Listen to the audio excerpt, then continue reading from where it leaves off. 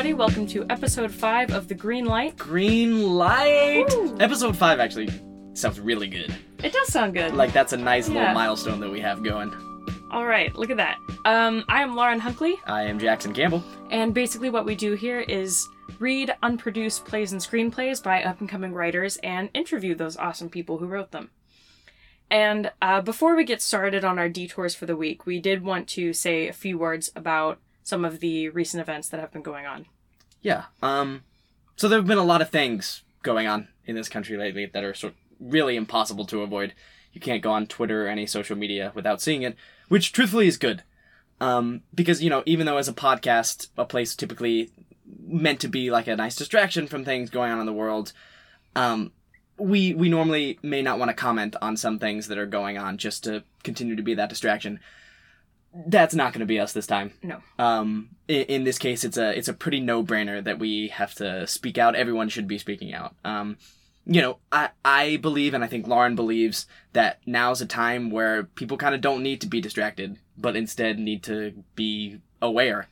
They need to be active. Most importantly, they need to be listening.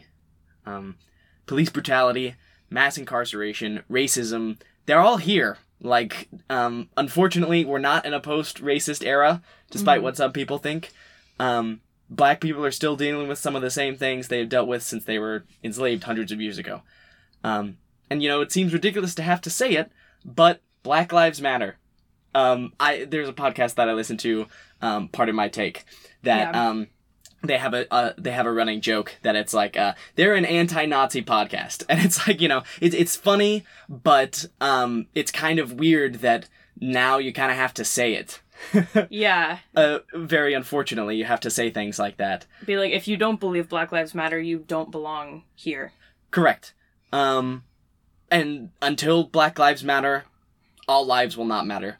So, that kind of rhetoric, the all lives matter crowd, kind of not really tolerated. Yeah. And by kinda, I mean certainly not tolerated. And obviously, Lauren and I are two white people, so you may be calling it a little BS, but I think now more than ever, white people need to be aware and listening as well. You need to be supporting your black friends, family members, support the people protesting, do your part to educate yourself, and don't ask black people to help you, because it's not their job. It's your job to do it. If you're financially comfortable enough to donate, do that. Lauren's going to tell some great organizations in just a little bit that you can donate to if you're financially available. But, when all the dust settles after all of this, which hopefully it eventually will, we need to continue this fight.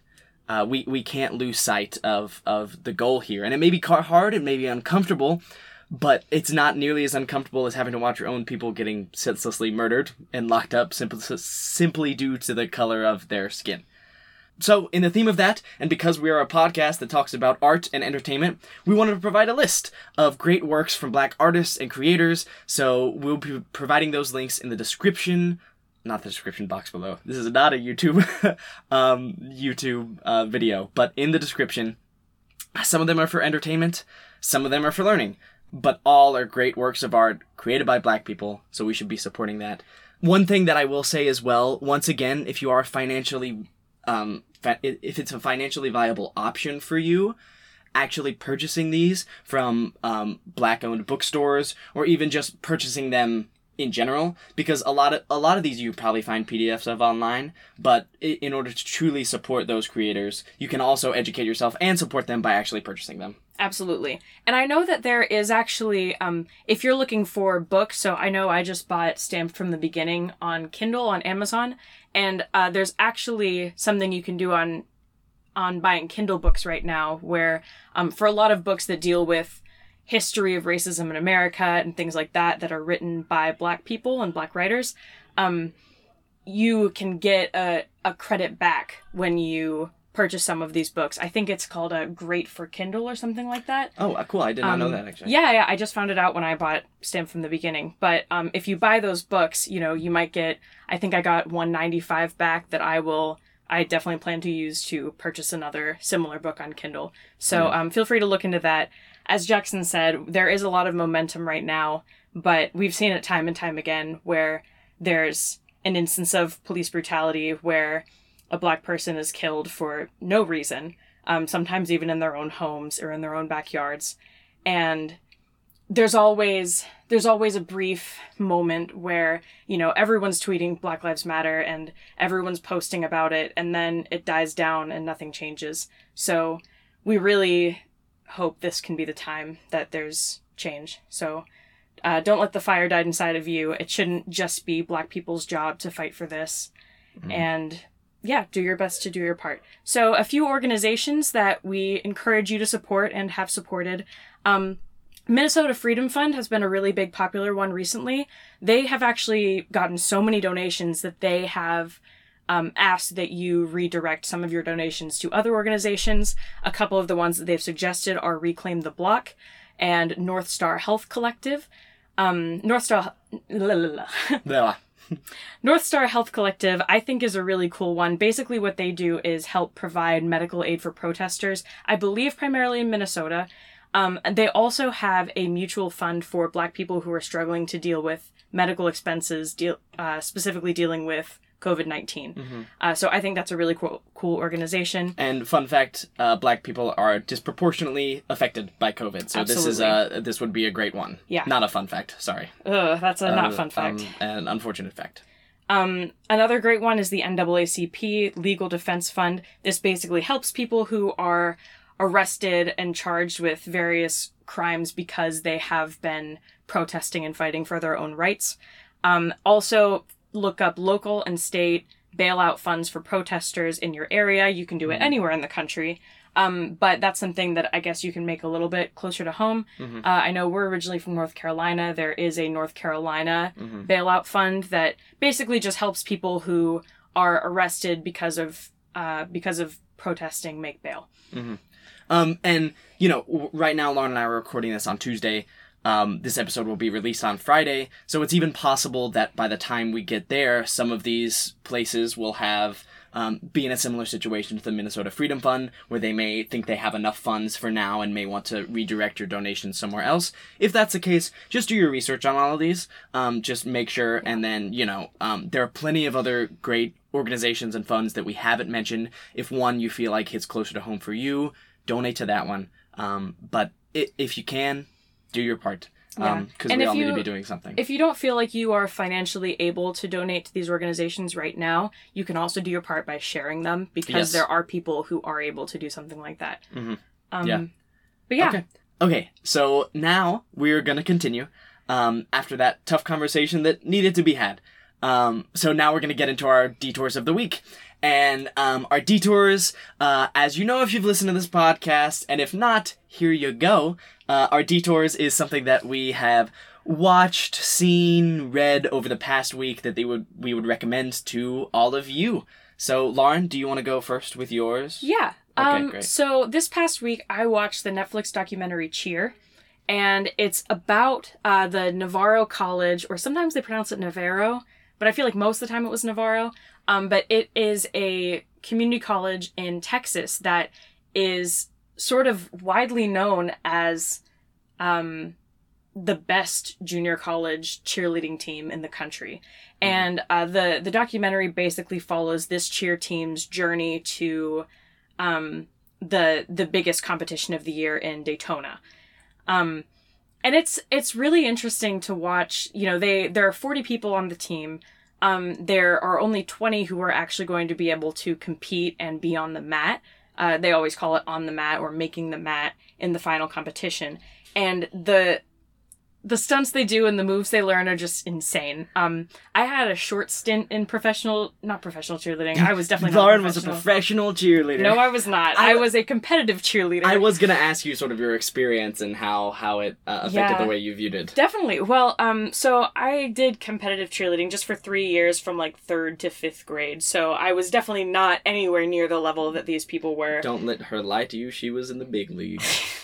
But you know, I mean, okay, well, no, but like we did compete, you know, in sort of statewide and even some that were just in the Southeast, some competitions. We would go to Myrtle Beach once a year. Myrtle Beach is the big time, so you made it. Okay, thanks, Justin. But, you know, I mean, we did some of these basic stunts and, you know, there were injuries that happened. Nothing on the level that happened in this documentary, but, you know, we would do stunts. Sometimes people would lose fingernails. You know, sometimes people would get dropped. I remember one time I was basing a girl and she got thrown just a little off kilter and she, like, landed on my chest and I fell over and, you know, thankfully kept my head tucked in enough that I didn't hit my head on the concrete because I was pretty close. But, you know, it's a very high-risk thing, but it also feels so good when you finally get that difficult move, or you finally, you know, get your back handspring or your back tuck, or I think the hardest thing they did was a full, which is insane. I don't even know what that means, but it sounds tough. It's a lot. But you know, it's a huge team-building experience. It's really, really hard work, and I think that there are still a lot of people who don't consider cheerleading to be a sport, and I don't necessarily consider it a sport when your role is cheering for another team, but in this case, when your cheerleading team itself is competing, and everyone in the team is honestly putting their lives on the line for their sport, you know, it is a sport. It really goes through the lives of the different people on the team and their background, and how finding cheerleading has sort of helped them figure out what their priorities were, and finding a way to bond with other people and find something that they were really passionate about. So yeah, it's a very well done documentary. I think it definitely did resonate with me just from having that little bit of competitive cheerleading experience. Yeah. But it's an awesome documentary for anyone. Yeah. Cheerleaders are tough, man. Like, I don't know. Well, I mean, Jackson probably watched it for just, like, he was kind of in and out on it, you know? But, I mean, it's like every few minutes someone would, like, be checked out because they might have a concussion, you know? Yeah. It's... The stuff they were doing is crazy. Yeah, and just the fact of, you know, I've run the gamut of sports that I've played, mostly, you know, just as a kid, but like, you know, soccer, baseball, football, basketball, all stuff like that, and I've always wanted to learn how to do like a backflip, but I've always been so scared to try because I'm scared of like landing on my head, like busting my neck or something like that. And like cheerleaders, they do that stuff every day. And like you said, they get injured like every day.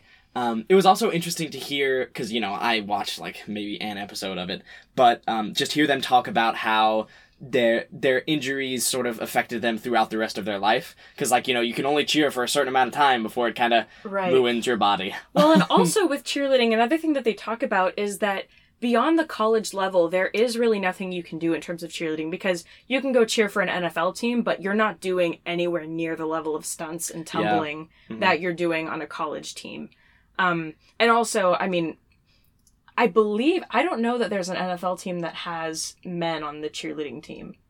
Like, correct me if I'm wrong. Not to my knowledge. My knowledge isn't as vast as it could be, but you know, I mean, there are a lot of men in the cheer documentary on the Navarro team, and you know, it's interesting to hear them talk about how a lot of them grew up playing football or playing another sport that they felt kind of pushed into, and then they really found their home in cheerleading, which was sometimes tough to reconcile with some of their family and friends because, you know, it's not necessarily a conventional male activity, but it's something that they really loved and found a home in. Yeah, which is really cool. I appreciated that from the episode I saw.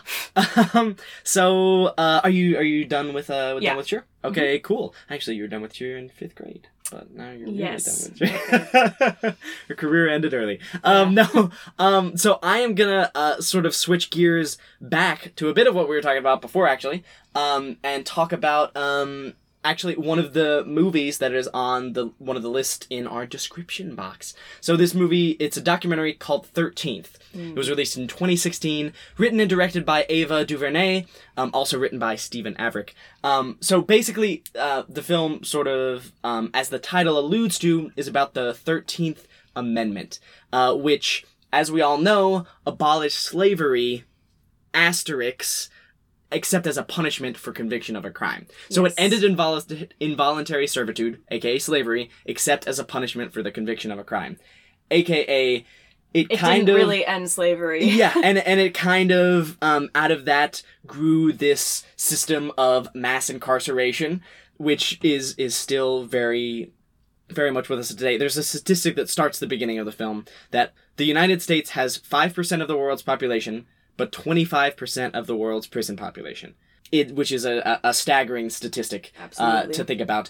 So there's a lot of really great, smart, intelligent people and activists, from Cory Booker, presidential candidate, a Democratic presidential candidate this past year, Angela Davis, activist, Brian Stevenson, author, activist, who wrote Just Mercy, I believe. I think. Yeah. I read Just Mercy, which is another fantastic book you should read. But I believe that was Brian Stevenson was the author. So yeah, the film sort of explores from post-Civil War era until now, and how the prison system has become privatized. It explored through like the 70s and 80s, through the war on drugs, which all these thinly veiled attempts to sort of mask the prison system into something that it's not. And what it is sort of a way for people to make money, unfortunately. Yeah. As even there are far too many private prisons. Luckily things have been changing, but still not nearly in the way they need to be. Yeah. But sort of, it talks about the way the private prison system has even infiltrated the public prison system, and how people who are interested in making money have influenced lawmakers into making laws that would once again put money back into their pockets. Yeah. And essentially, if you are a private business who either works building prisons or provides foods for prisons, whatever, things like that, your profit comes from the amount of people who are in prison. Exactly. Therefore, it is technically in your best interest to have more people in prison. And so it sort of talks about that cycle. It's really eye-opening, truthfully. If you don't know much about this, which it's far overdue for me watching this documentary, and it's definitely eye-opening, really good, and written and directed by Ava DuVernay, who is an incredible writer and director. She, I'm not sure if she wrote, but I know she directed Selma, which is the Martin Luther King Jr. biopic, and she also wrote and directed When They See Us, the limited series that was on Netflix last year or a couple years ago. Yeah. It's a great documentary, so check it out. It's on that list. Check it out. Yeah, and I watched 13th a couple years ago when I was working at Governor's School in North Carolina. They showed it for, it was required viewing for everyone, which was awesome, teachers and students included. And I think the one thing that really struck me was that I knew that this was a problem, but I had no idea how many organizations I was familiar with and I had, bought products from or things like that were involved in this. The scale of it is really just staggering. So I know they talk about, I guess, sort of an organization made up of a whole bunch of different corporations called ALEC that has sort of been heading up. I think it's ALEC. ALEC? Okay. Yeah. ALEC that has been basically pushing these laws that will put more money in their pockets and make the prison system even more profitable. And, it's organizations like, I know Aramark is in there. Just ones that it's not just these few select racist people that are the problem. It's the whole society. Yeah. But it's very informative and very well done as a documentary as a whole. So definitely check that one out. It's on Netflix, so if you have a Netflix subscription, very easy. Cheer is also on Netflix. I think you mentioned Cheer is that, also on Netflix. But just wanted to reiterate that for everyone. Yeah. So to get to our play for this week. This week we're going to be reading Explore With Us by Matthew Keith. It is a short screenplay about some flight attendants. Yeah. So it's really good. Matthew Keith has been mentioned on this podcast before, as we talk about in the But we'll interview. be actually talking to him today. Yes, we will. So that is coming up next.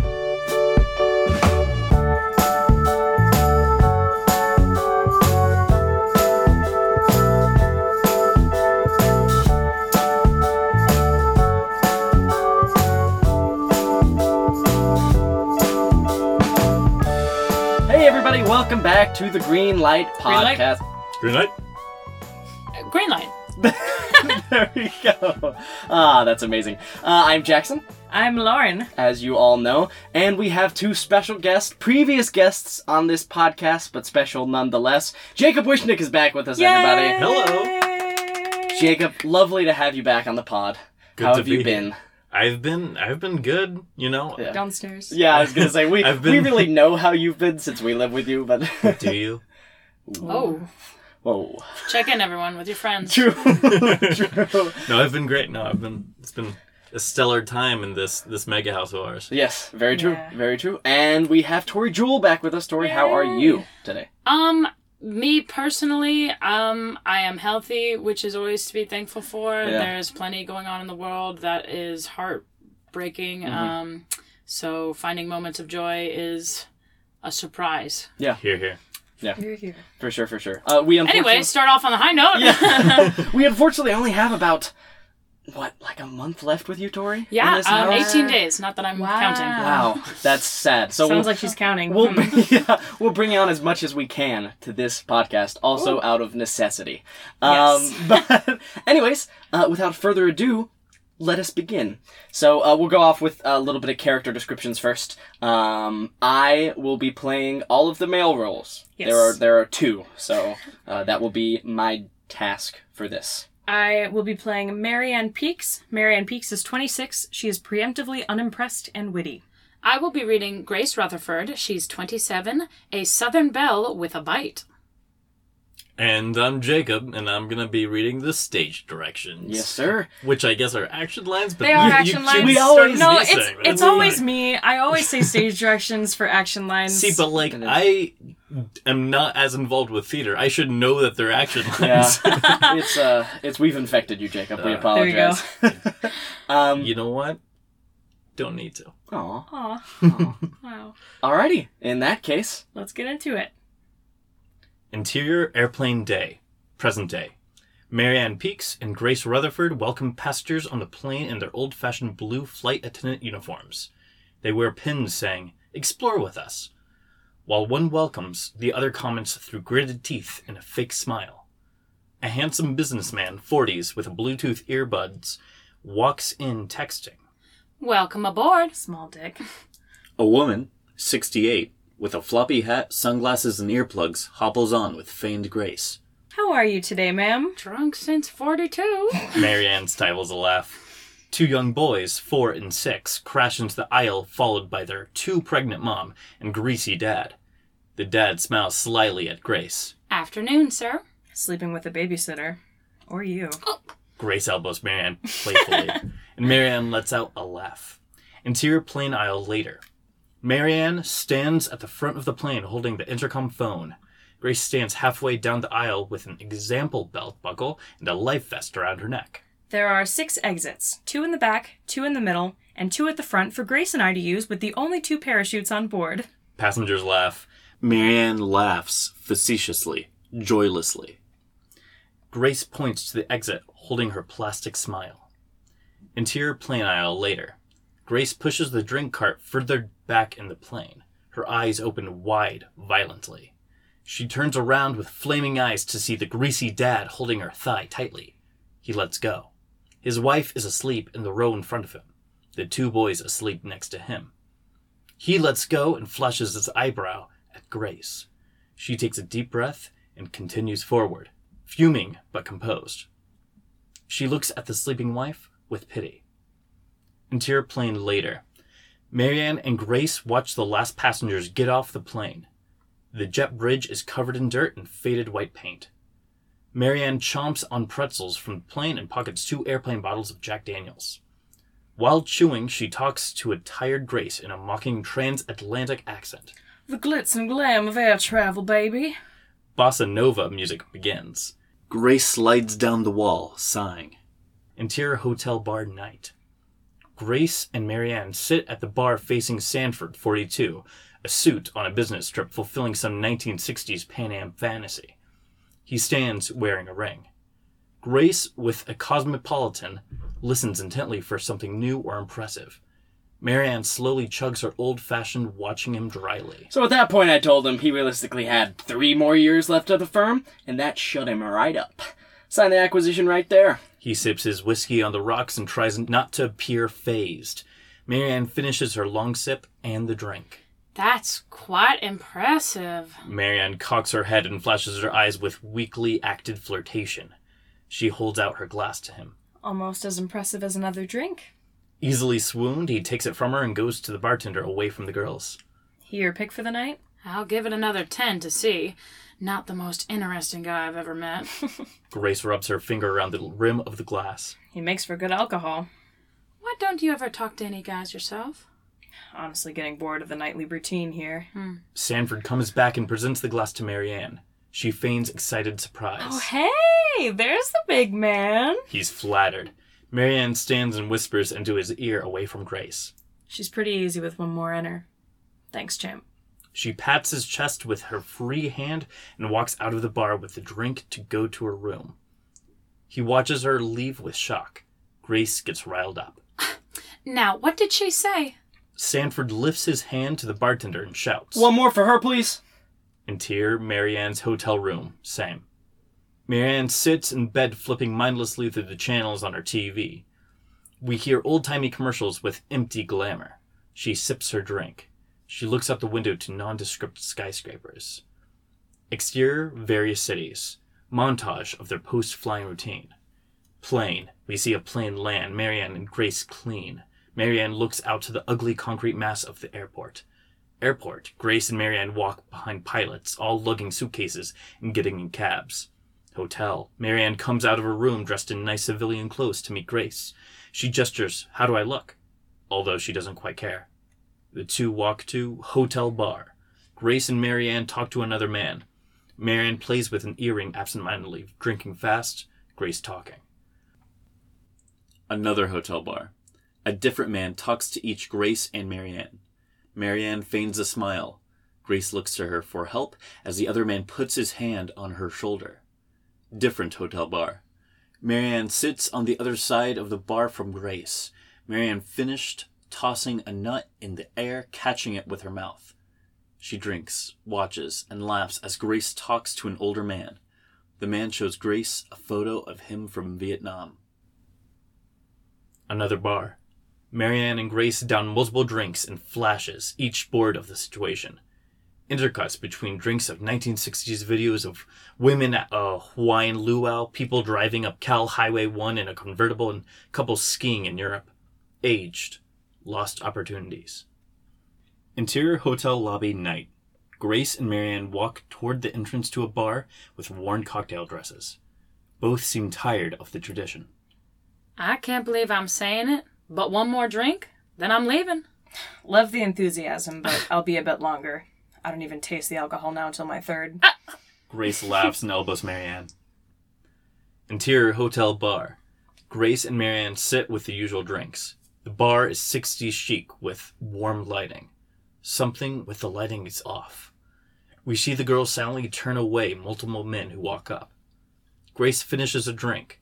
We see Marianne hold hers with one sip left. Grace stands to leave, but Marianne spots a guy at the end of the bar with a holstered pistol. He's Davis Birch, 28, a scruffy farm boy with lots to compensate for. He wears flannel and heavy boots, scruffy face. Hold on a second. I want to try something. Marianne, him? You have weird taste, but him? I'm not. Come with me. You're cut from the same cloth. I'll need you. Marianne grabs Grace's arm and walks towards Davis. As who? Farm boy? Marianne leans against the bar next to Davis. He looks up at her from his beer. Would you mind if we joined you? Not at all. I'm Jane. This is my friend Savannah. Grace gives Marianne a look. Accent? Names? Davis eyes her, interested. Pleasure to meet y'all. Marianne eyes the gun at his hip and smiles charmingly at him. Let's get you something a little stronger. Exterior hotel parking lot. Davis smokes a cigarette and lights one in Marianne's mouth. Marianne has changed into darker, warmer clothes. You can see her breath. Her eyes are excited. She isn't letting on her idea. Davis eyes her and she plays the flirty part. He's drunk. You sure you don't want to just stay here? We could always get up to some trouble upstairs. He wraps his arms around her waist. She keeps her face at a distance. Well, you know I'd like that too, but Savannah has some other ideas. Oh, we don't have to listen to her. You like us both now, don't you? He does. He fights himself over this when Grace comes out of the door, dressed darkly and warmly. She looks uneasy. I guess we better get a move on. She leads them away from the hotel. Grace trails a bit. What are you getting me into? Exterior city street later that night. The three exit a bar laughing and stumbling. Davis is having the most fun. Grace is letting loose. He puts his arm around the two. Time to head back, ladies. Marianne looks around intentionally. She looks at a corner store as they walk down the sidewalk. We get a sense she eyed it before they went into the bar. She stops them. Let's make one more stop. Oh, come on. I promise, you'll get a kick out of it. Exterior corner store. They stand outside of the store, Grace and Davis, giggling. Go ahead, Jane. We'll wait for you out here. But I want you to do something for me, baby. Anything you ask. Do you like me? Oh, of course I do. I've been saying it all night. She gets close to his face, her eyes hypnotically sultry. What would you do for me, baby? Tonight? Anything. You want me? He nods. He's hungry. Yeah? I want you to use that gun of yours and rob the place. She's dead serious and sexy to him. He laughs. I can't believe her, can you? What, are you afraid? He laughs half-heartedly. He isn't paying much attention. I ain't afraid of nothing. Then why don't you do it for me, baby? Grace realizes she's not kidding. Marianne, what are you... Davis turns to Grace. It's Jane, honey. You had too much. Marianne grabs his face and turns it back to her. Do it for Savannah and I, baby. We want some excitement. She flashes a look to Grace. Her eyes flash. Told you this would be fun. I'm all right with just going back to the hotel. Yeah, it seems like a bad idea. Marianne's hurt by Grace's commitment. I thought you liked bad ideas. I thought you were more fun than that. He opens his mouth, but has no words. I mean, We can split the money. You get half, she and I'll split the other half. You're not... Dead serious. Do it. For us. She puts her hand on his chest and talks close to his face. I want to see you hold that gun. He breathes heavily, holding eye contact. She cocks her head at him. He slowly nods. He takes his gun in his hand and rounds the corner into the door. Grace rushes to Marianne's side as Marianne watches. What the fuck are you doing? Isn't this fun? It's just fucked, Marianne. We can't let him do this. Marianne watches through the window closely. She doesn't take her eyes off of Davis as he yells at the cashier, gun pointed. We should probably go to the other side of the street or something. What? Don't want to draw attention. Marianne moves to the crosswalk and Grace follows. Marianne is sharply focused. After a few seconds, the walk sign flips on. Marianne walks calmly and Grace follows. We're gonna wait for him, right? On the other side of the street, Grace looks back to the store. Davis stuffs cash into his jacket pocket. Marianne continues walking forward briskly. Grace turns around to see she's fallen behind Marianne. Marianne, wait! Come on! We should wait! Marianne doesn't stop or turn back. She begins to cross another street. Grace rushes to catch up. Exterior, another block. Same. Marianne, on the other block, turns off the street they have been following and continues down another street. What the fuck? Marianne, with glazed-over eyes, looks around at the cars for a moment and waves for a cab. A cab pulls over to them and Grace grabs Marianne's arm. Marianne, we're not going to leave him. We don't even know him. He'll be all right. Marianne opens the cab door. Don't overthink. Just feel what that feels like. Marianne smiles at her as if she's given her a gift and gets in the cab. Grace looks around the street worriedly before getting in the cab too. Exterior corner store. Davis, breathing heavily, looks around for them. His rush deflates when he realizes they're gone. He runs down the street in a panic. Interior hotel lobby. Marianne and Grace walk through the lobby toward the elevators. Neither looks at the other. Marianne's exhausted and savoring a runner's high. Grace is numb. They get in the elevators and close the door. Interior plane morning. The two stand greeting passengers as they board the plane. Grace forces a smile. Marianne holds her fake smile all too well. Welcome aboard. Marianne notices Grace didn't comment.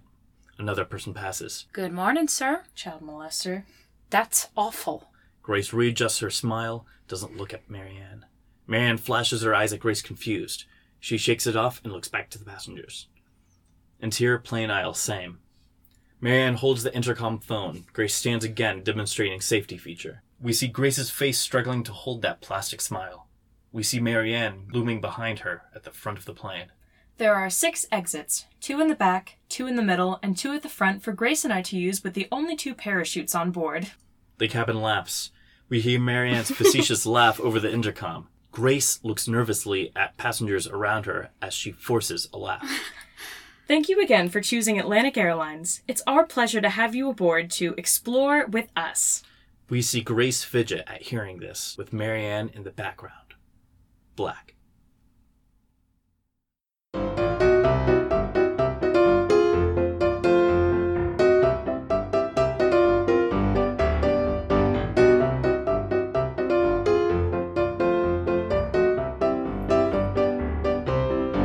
Alrighty, welcome back, everybody, to the Green Light. Green light. Thank you, Lauren. One of us has to do it, I feel like, every time. Yeah. It's kind of a curse. If you do the introductions, I have to do it. It's Yeah. just a back and forth. a curse that we've bestowed upon ourselves. Yeah. So, I am Jackson, as you know. I am Lauren. Yes, and we are here with the lovely, lovely writer of Explore With Us, Matthew Keith. Matthew, how are you doing? I'm doing well. How about you all? We're doing great. Matthew actually has made, I guess not himself made an appearance on this podcast, but has been mentioned on this podcast, episode 1, remember? Oh, that's true. Ellie mentioned him Yeah. as part of the inspiration for one of her characters. So I was so honored. yeah. Well, now you get the full honor of being on the Green Light award-winning podcast if you talk to my I brain. wish. Yeah. Maybe someday. Yeah, maybe. But, how about you start us off by just telling us a little bit about yourself, Matthew? Sure. So, as it's been mentioned, my name's Matthew Keith. I'm a rising senior at the University of North Carolina at Chapel Hill. I'm double majoring in dramatic arts and communications with a writing for the screen and stage minor. From Franklin, Tennessee originally, and been screenwriting for about a few years now. Nice. That is fantastic. Well, to expand a little bit upon that, we want to know what your writer origin story is. So if there's a specific piece or a specific film or play or anything that sort of inspired you, how do you get started? Sure. So my writer origin story. Yes, sir. We're starting off with the tough ones. Tough ones Yeah. from the beginning. The first script I wrote, actually, I wrote a little bit of fiction, like creative fiction, early in school, and especially when I came to college, started kind of exploring that more. Explore. Ooh, that will come back later. It will. That's important. But I wrote my first actually feature script the summer before my junior year of college, and it was based off of an idea I got while working as a cashier at Publix supermarkets, listening to a Boz Scaggs song that would come on every shift I had. That's great. So it was a comedy about roller skating and college life, and from there I just dug deeper, wrote more, and started taking classes. So Cool. Yeah, we're gonna get back to you writing feature-length films at a young age, but that comes a bit later, Matthew. So keep that in the back of your mind. It always is. So we noticed when we were looking at your character descriptions This that... is in the script. We're Yes, gonna we're dive into branching- the script now. Explore with us, the masterpiece Yes, from Matthew we are Keith. exploring Explore With Us, and ask you to explore with us. Nice. So, oh my god. So we noticed with your character descriptions that, you don't necessarily describe what the character looks like, but you do a great job of very succinctly expressing, I guess, that person's essence. You say, Marianne is preemptively unimpressed and witty. Grace is a Southern belle with a bite. And I feel like you can picture that person and you know exactly who that person is and how they're going to react to every scenario with just that little phrase. So I guess, what is your reasoning behind that? Do you have a very specific person or type of person in your head when you write these character descriptions, or are you just sort of, I don't know, you just want to give us a pretty good idea and then let the actor go for it? Interesting. I think it's probably because when I write characters, just kind of in my head, I think about personality first. And the witty or Southern belle with a bite, I'm thinking of like how she would react to something, like what kind of voice she would use and put on depending on the situation. So I guess reactions, personality, and I don't know. I've never really thought about it as like a breakdownable science, but I kind of in my head can see what they would look like based off of that. They're like facial expressions they might have when they talk. Yeah, because I feel like with the character descriptions, again, it really doesn't describe what they look like or even necessarily what they sound like, but it very much describes, like you said, what facial expressions they'd have or what tone they would use with their voice, which I think is really interesting. Because so many times you read a character description, it's like 22, female, pretty. Yeah, very. Yeah, I feel like a lot of times they're very objective, whereas yours has a little bit of subjectiveness to it. Yeah. Subjectivity, I think. Subjectivity. Yeah. Sorry for my grammar, everyone. but yeah, and I like that because I feel like it almost makes it personal to whoever's reading it. Like, I feel like there is a general idea of what a Southern Belle with a bite would be, but then for each person that might look a little bit different. Maybe someone else can picture someone from their own life who's they consider a Southern Belle with a bite, so they can sort of put that in there in place of it, which I think is really cool. Yeah, I like that sort of freedom. And at the same time, sometimes you get much longer character descriptions, and it's like with everything they say to describe that character, it excludes more people who could play that role. So if you say, oh, they have to have this hair color and this eye color, which you see so often, I think that that's something that doesn't necessarily contribute to the personality of the character. So I felt like with your character descriptions, especially with people having to write, what is it called? Writing copy? I feel so dumb.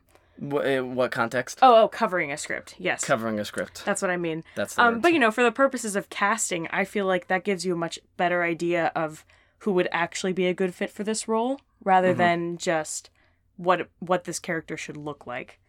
So yeah, that was cool. Thank you. Yeah. We're going to be heaping praises upon you throughout this whole interview, Matthew, so don't worry. Can you call me every day then? Yes, absolutely. We'll set up a time and everything. We'll get it on a schedule. This is your morning compliment. Yeah. So what I loved the character of Marianne. Marianne, right? Yes. That's the correct pronunciation. I guess there isn't really another one, right? Marion, maybe? Or Marianne. I was thinking Marianne. Okay, cool. Marianne. Yeah. So It is now Marianne. you have two characters, who are surrounded by people as flight attendants who are constantly going to explore somewhere new. The slogan, the title of the film is Explore With Us. However, as you sort of write in the script, their lives are very boring and cyclical. And, this script I feel like kind of is, we see both of them strive to like almost feel something, I guess. And you see Grace sort of trying to find that in the men that she meets, like the businessman, Vietnam veteran, whoever. And then, but Marianne is sort of different, and that the way she does it is sort of almost through other people. Like, the way that she gets, Davis, correct? That's his name? Davis. I am just exposing myself today.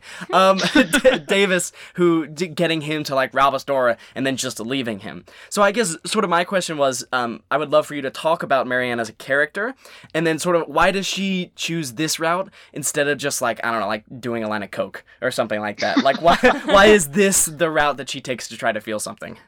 Sure. Yeah, I find Marianne interesting and honestly kind of hard to wrestle with. I've thought about kind of writing more for these characters, but I feel like I need to really spend some more time with her because she's a bit of a mystery to me. Because both of them, you get this glitz and glamour from the idea of maybe being a flight attendant, especially like an old 60s image of Pan Am flight attendants who get to explore the world and are like adventuring every day. But the reality is they fly somewhere, serve people, go to a hotel, sleep, repeat. And so Grace's way of, I guess, coping with that or keeping things interesting is she can meet different men at bars just to keep her company. Honestly, probably more for that than for anything else. Sure. She's just lonely. And Marianne, I think, doesn't quite have such a clear appetite even to herself for her boredom. And so really she has this need to feel something, like you said. I think that was a great description. She's looking for thrills, but cheap thrills are just that for her. Very cheap, quick. A line of coke, she's probably done it, probably liked it, but probably got bored after the second. Sure. And so I think she's got something building inside of her, and she doesn't know where to put it. what's going to make her feel fulfilled. And so I think that mission with Davis trying to get him to rob the store was just her latest attempt to feel something through others, being kind of the laid back observer that she is. Mm-hmm. Yeah, no, I love how you mentioned, like, she probably has done a line of coke, and after the second one she was bored, because, you talk about in the script, she has that line of, like, oh, I'm gonna need to stay a little longer at the bar when Grace says she's gonna come home early, because Marianne's like, I need, like, 3 drinks to even start to feel it. So that kind of speaks to, like, the numbness that you're talking about, how she's just so, like, numb to everything. Yeah, and I think it's really interesting how, the characters aren't necessarily super likable people to people who are on the outside, but at the same time you do empathize with them and just just sort of think about, well, I really have no idea how I would react in that situation because I'm not in that situation, so yeah, I found that really interesting. I kind of like when I read a script and there aren't necessarily golden girls, I guess. Yeah. For characters. No Betty White in this script, I can tell you that Betty right White now. in the script. Grace could be Blanche, maybe, but True. There you go. True. I can see it. that's actually a very good point. No, Yeah. no Betty's, Blanche, maybe. I do like Grace better than I like Blanche, Yeah. to be honest. But so if you ahead. don't mind, actually, while we're talking about Marianne, I'm Sure. gonna go off script. Our script. whoa. I'm gonna Oh go my off our God. script. I know, and then ask you another question about Marianne while we're on her. okay. And sort of from the perspective of the story. So it sort of feels like, we're seeing a lot of this, maybe not directly, but sort of from the side of, like, Marianne. Like, we see her, like, being alone while Grace goes and, like, talks to men, whatever. But at the same time, she hides things from the audience too. Like, we don't know what she's doing with Davis until she actually does it, kind of in the same way that, like, Grace does. So it's like, like, we're over her shoulder, but she isn't letting us sort of, like, read, like, the text that she just got or the book she's whatever. She's like, we're kind of looking at it from behind her, but we're not able to see everything. So I'd love to hear you sort of talk about, like, the perspective and sort of what you were trying to do when you were writing the script. Sure. I think that's really interesting what you said about we're looking over her shoulder. I think that's pretty apt. We're looking over Marianne's shoulder, but we're definitely not in her head. Mm-hmm. And so I would say she's the protagonist, but we as audience members are Grace, I think. So although we are keeping our closest eye on Marianne, so is Grace, and all the new things, the new and exciting things come from her impulses and her wants that she might not even understand, but we certainly don't until we see what happens. So I think I initially wrote this as kind of a dual protagonist kind of buddy idea. Sure. And like I think that the intro scene to me was like that relationship forming. They're joking with each other, making fun of people coming on the plane under their breath, which was just kind of a fun bit for me. But honestly, I wasn't planning to have necessarily Marianne do what she does with Davis, and especially what she does to Grace by implicating her in it all. Mm-hmm. But I guess it initially came from the script was supposed to be flight attendants robbing gas stations at each stop. Interesting. Okay. But that kind of didn't pan out for me, and I couldn't find a way to make that feel true for the characters. And so then as I was exploring these two women that I had started writing, that impulse found me the way it kind of finds Marianne, where it's just something she felt the one night and decided to follow through with just to see where it went, no matter who it affected around her. Yeah. Yeah. So it surprised me too. Yeah, and I do find it really interesting that you're, it seems like you're sort of approaching this where you're not a writer who, creates outlines and has the whole plot lined out. I think it's really interesting that you're sort of following the characters through their own stories rather than just, I guess, I don't know, creating the plot first and sort of adapting the character to that. And I've totally made that mistake. For me, I've written stuff plot first, character second, and it's always hollow when I write it that way. And I do outline, actually, but I do outline from character first. Really, really try to spend some time with who they would be before I put them in a situation where I have to be responsible for knowing what decision they would make. So I appreciate you saying that, because I've been working a lot harder to try to go character first, because I think that takes me places even that I don't expect and find interesting. Yeah. I do find interesting, but... So you're an actor and a writer, and both of those things require an incredible amount of vulnerability. And I would love to hear you talk about the differences between those experiences and also how each one affects the other. So it does seem like, you know, if you're focusing on character first, that seems like that might be a little bit of the actor side of you affecting that. But I would just love to hear you talk about how acting affects your writing and vice versa. Absolutely, absolutely. And thank you for bringing that up, because that actually reminds me of oh shoot, now I'm blanking. Edit this out. We're keeping everything, Matthew. It's real this way. Yeah. There you go. I'll get back to it. Okay. Oh, no. Character descriptions. I think that the reason why I don't think about physicality as much as I do personality in my character descriptions does come from my actor brain rather than my writer brain first. Because as I write it, I try to think about how I would play the character, especially like subtle things like an eyebrow raise here, or how I would embody a snarky line to embody it rather than just say it. And so I'm trying to really think from the very beginning of how to embody these people.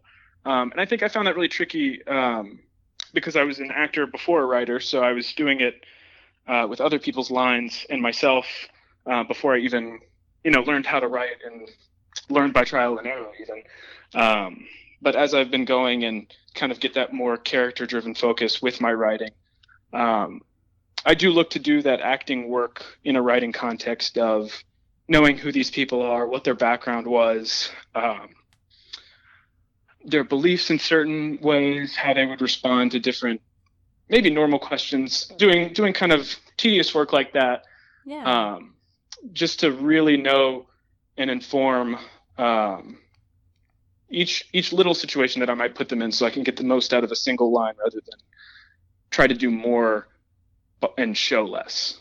Yeah, that's awesome. Yeah, I just, as actors, we appreciate that. Thank you for that. Yeah. Well, I mean, Of course, it's always yeah. really nice to read a script and see, like she raises her eyebrow at her, and I feel like a lot of times, if it is a well-written script, that conveys so much more than the screenwriter just saying everything that they're thinking. Absolutely. Or just being like, she cries. Yeah, oh my All the gosh. time. Oh my gosh. If I see a she cries in a script as an actor, I guess he cries for me. But I'm like, alrighty. Like, no. Alrighty. That's something I'm definitely still working on, but I think kind of continuing to do both simultaneously is really, really showing me things that, like, when I read a script I have to act, and I'm like, oh my god, why do I... Like, that line doesn't give me much. Yeah. And I can kind of use it to inform my writing later on, and, vice sure. versa. Yeah. Totally, man. Totally. Okay, so I have a bit of a fun, interesting question for you. Oh boy. Do you think Grace and Marianne would be friends if they weren't coworkers?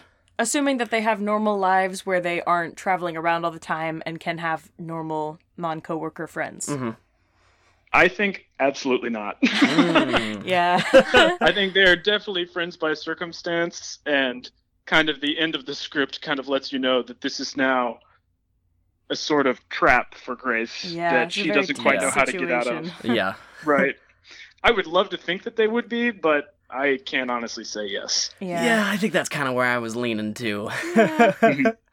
Yeah, I'm gonna say no friends for Grace and Marianne. Yeah. I feel like it definitely, I don't know, I definitely got the impression that because Grace has such a need to not be alone, that I think that's the only thing that could force her into a friendship with someone so different. That's a good point. Oh, that's true. Astute. Yeah, I had never thought about it that way. Astute, Lauren.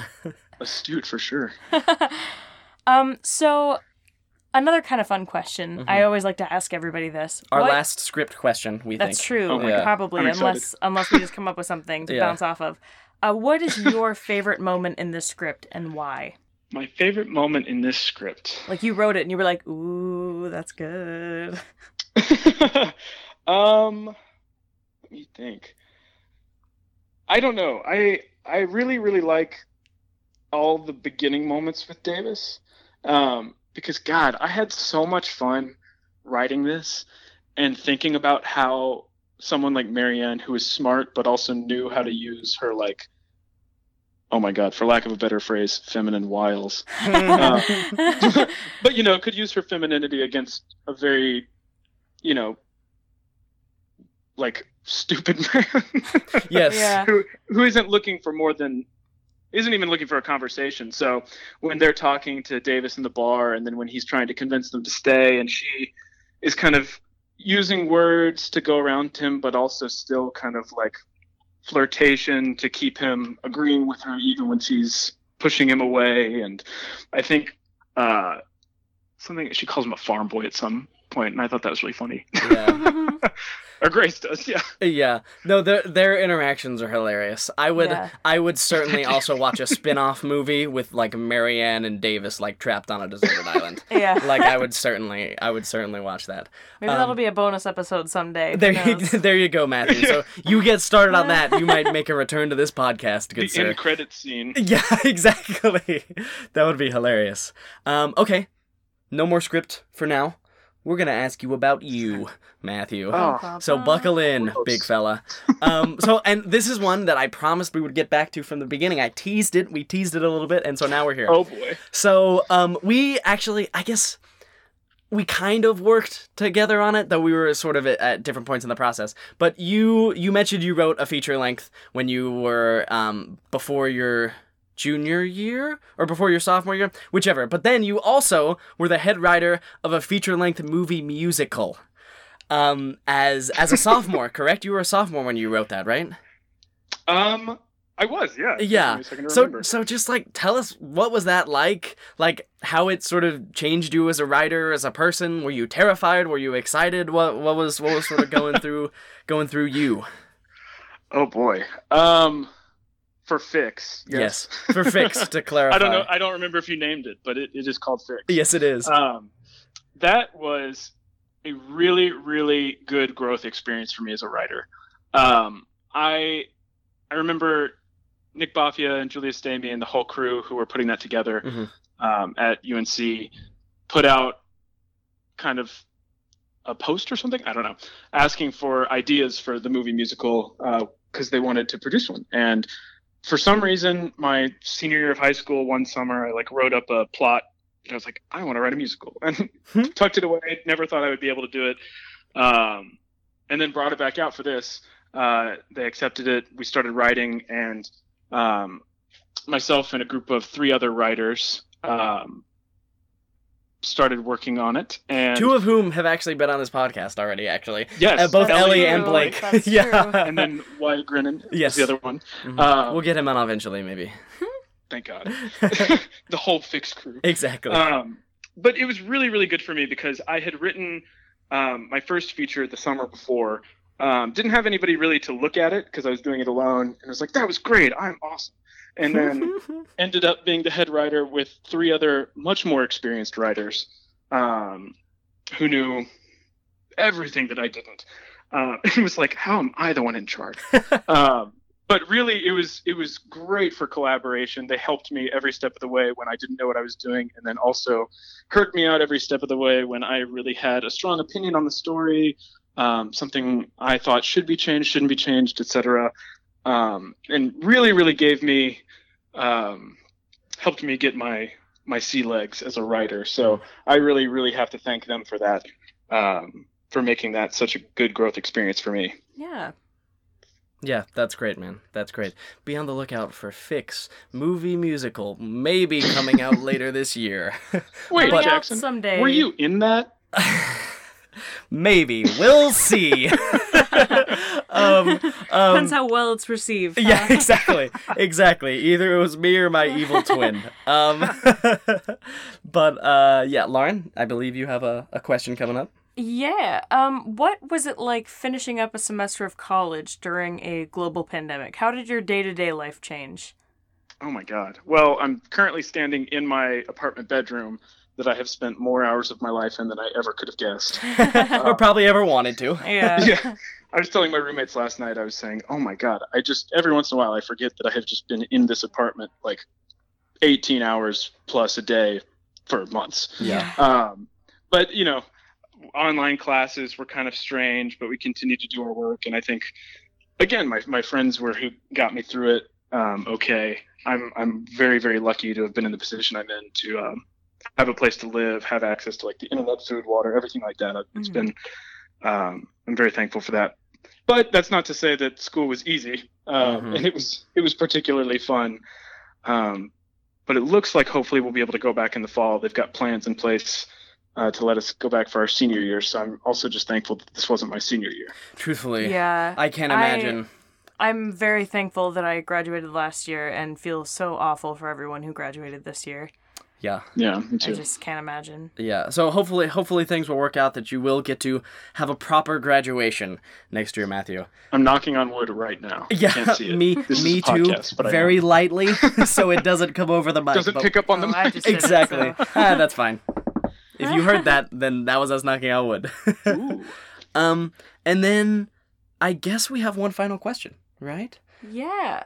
So we do a segment on this show called Detours of the Week, which is basically us just either talking about something we watched or read or something like that Yeah. we would sort of recommend to other people. But you already know that because you've listened to every single episode so far, I'm True. sure. Absolutely. Yes. Absolutely. Oh, well, that's nice, I actually. truly do feel like Matthew is one of our best listeners. So you get a gold star, Sir Matthew. Gold star. Yay. But yeah, so do you have something that you would recommend to everyone as your detour of the week? Can I do 2? Yeah. Sure, why not? Oh, thank God. We make the rules here, so whatever. The first is just quick because I think everybody's doing it right now. But I admit I have never seen Avatar: The Last Airbender. Me all the way neither. through. I started it Okay, yesterday. I'm among allies, but I have started, and I'm on book 2. Oh, wow. Where Aang's got to learn earthbending. Yes. And it is incredible. Yes. So highly recommend now that it's on Netflix if you have Netflix to watch that. And then the other thing that I just recently watched, I think for like the 5th time, one of my favorite movies of all time. I had my roommates all watch it, but Hayao Miyazaki's Princess Mononoke. Okay. Okay. It's a 1997 animated film about a prince who gets exiled from his village and stumbles upon a war between feudal Japanese cities, but also the humans are also at war with the animals of the forest. And so it's all about the politics of that and finding the balance of each. It's incredible. That's awesome. That's awesome. That's 2 awesome. great suggestions Yeah. from Matthew. I guess, is that all we have? I guess that's all we have I guess for that's you. all. Thank you so much for coming on, Matthew. It was great. Well, absolutely. It's been a pleasure. Thank you so much for having me. Of course. Reading scripts. And actually, okay, we always forget to ask people before we're doing the interview, so we're just going to do it on air, and if you say no, we'll cut it. But would you mind if we left your contact information, like your email, in the description of this episode, just in case people want to contact you to potentially produce this fine film that you wrote? We won't Oh my put your God. phone number, just your email. Yes. Absolutely. Please do. Okay, great. Cool, cool, cool. In that case, Matthew's information will be in the description box below. Woohoo! Yeah. Anything else that you would like to plug or anything, Matthew, before we head out? Oh, man. This podcast. Oh, Aww. well, thank you, I'll Matthew. plug it on its own platform. Yeah, exactly. kind of in a circle there, but that's okay. I'm so creative. Yeah. Yeah. Well, Well, thank you all so much. of course. Yeah, thank you, thank you man. so This was a much. lot of fun, and it was great talking to you again. You too. Stay safe. Alrighty. Yeah, you too. Alrighty. Bye-bye. Bye. Bye.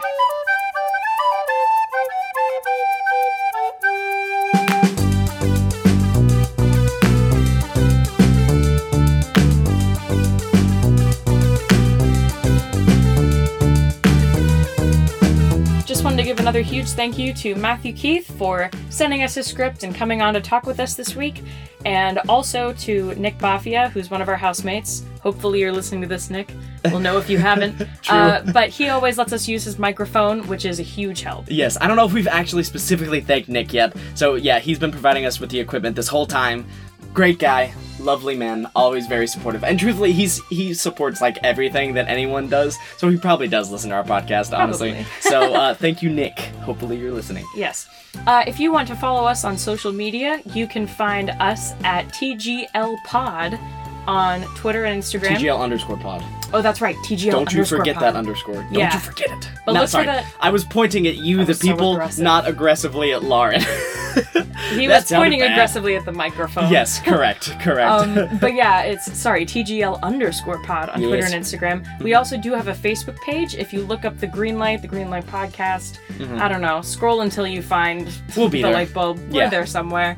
All of this should be in the description box, so if you can't understand us for some reason, it's in there. Yeah. And also, don't forget, also in the description is the different lists of movies, books, things by Black creators, so definitely be sure to check those out and get educated. 100%. And then if you have a chance, please donate to one of the organizations we talked about. Yes. And then just as a last little housekeeping thing, if you are able to rate and review us on iTunes, that would be really, really helpful. You can leave your detour of the week, or you can roast Jackson. A roast of Jackson Campbell. Yes. Put me on the fire, smoke bit, put an apple in my mouth, and then we'll just roast away. Okay. Okay. Thank you guys for listening. See you Thank next you. week. Bye-bye.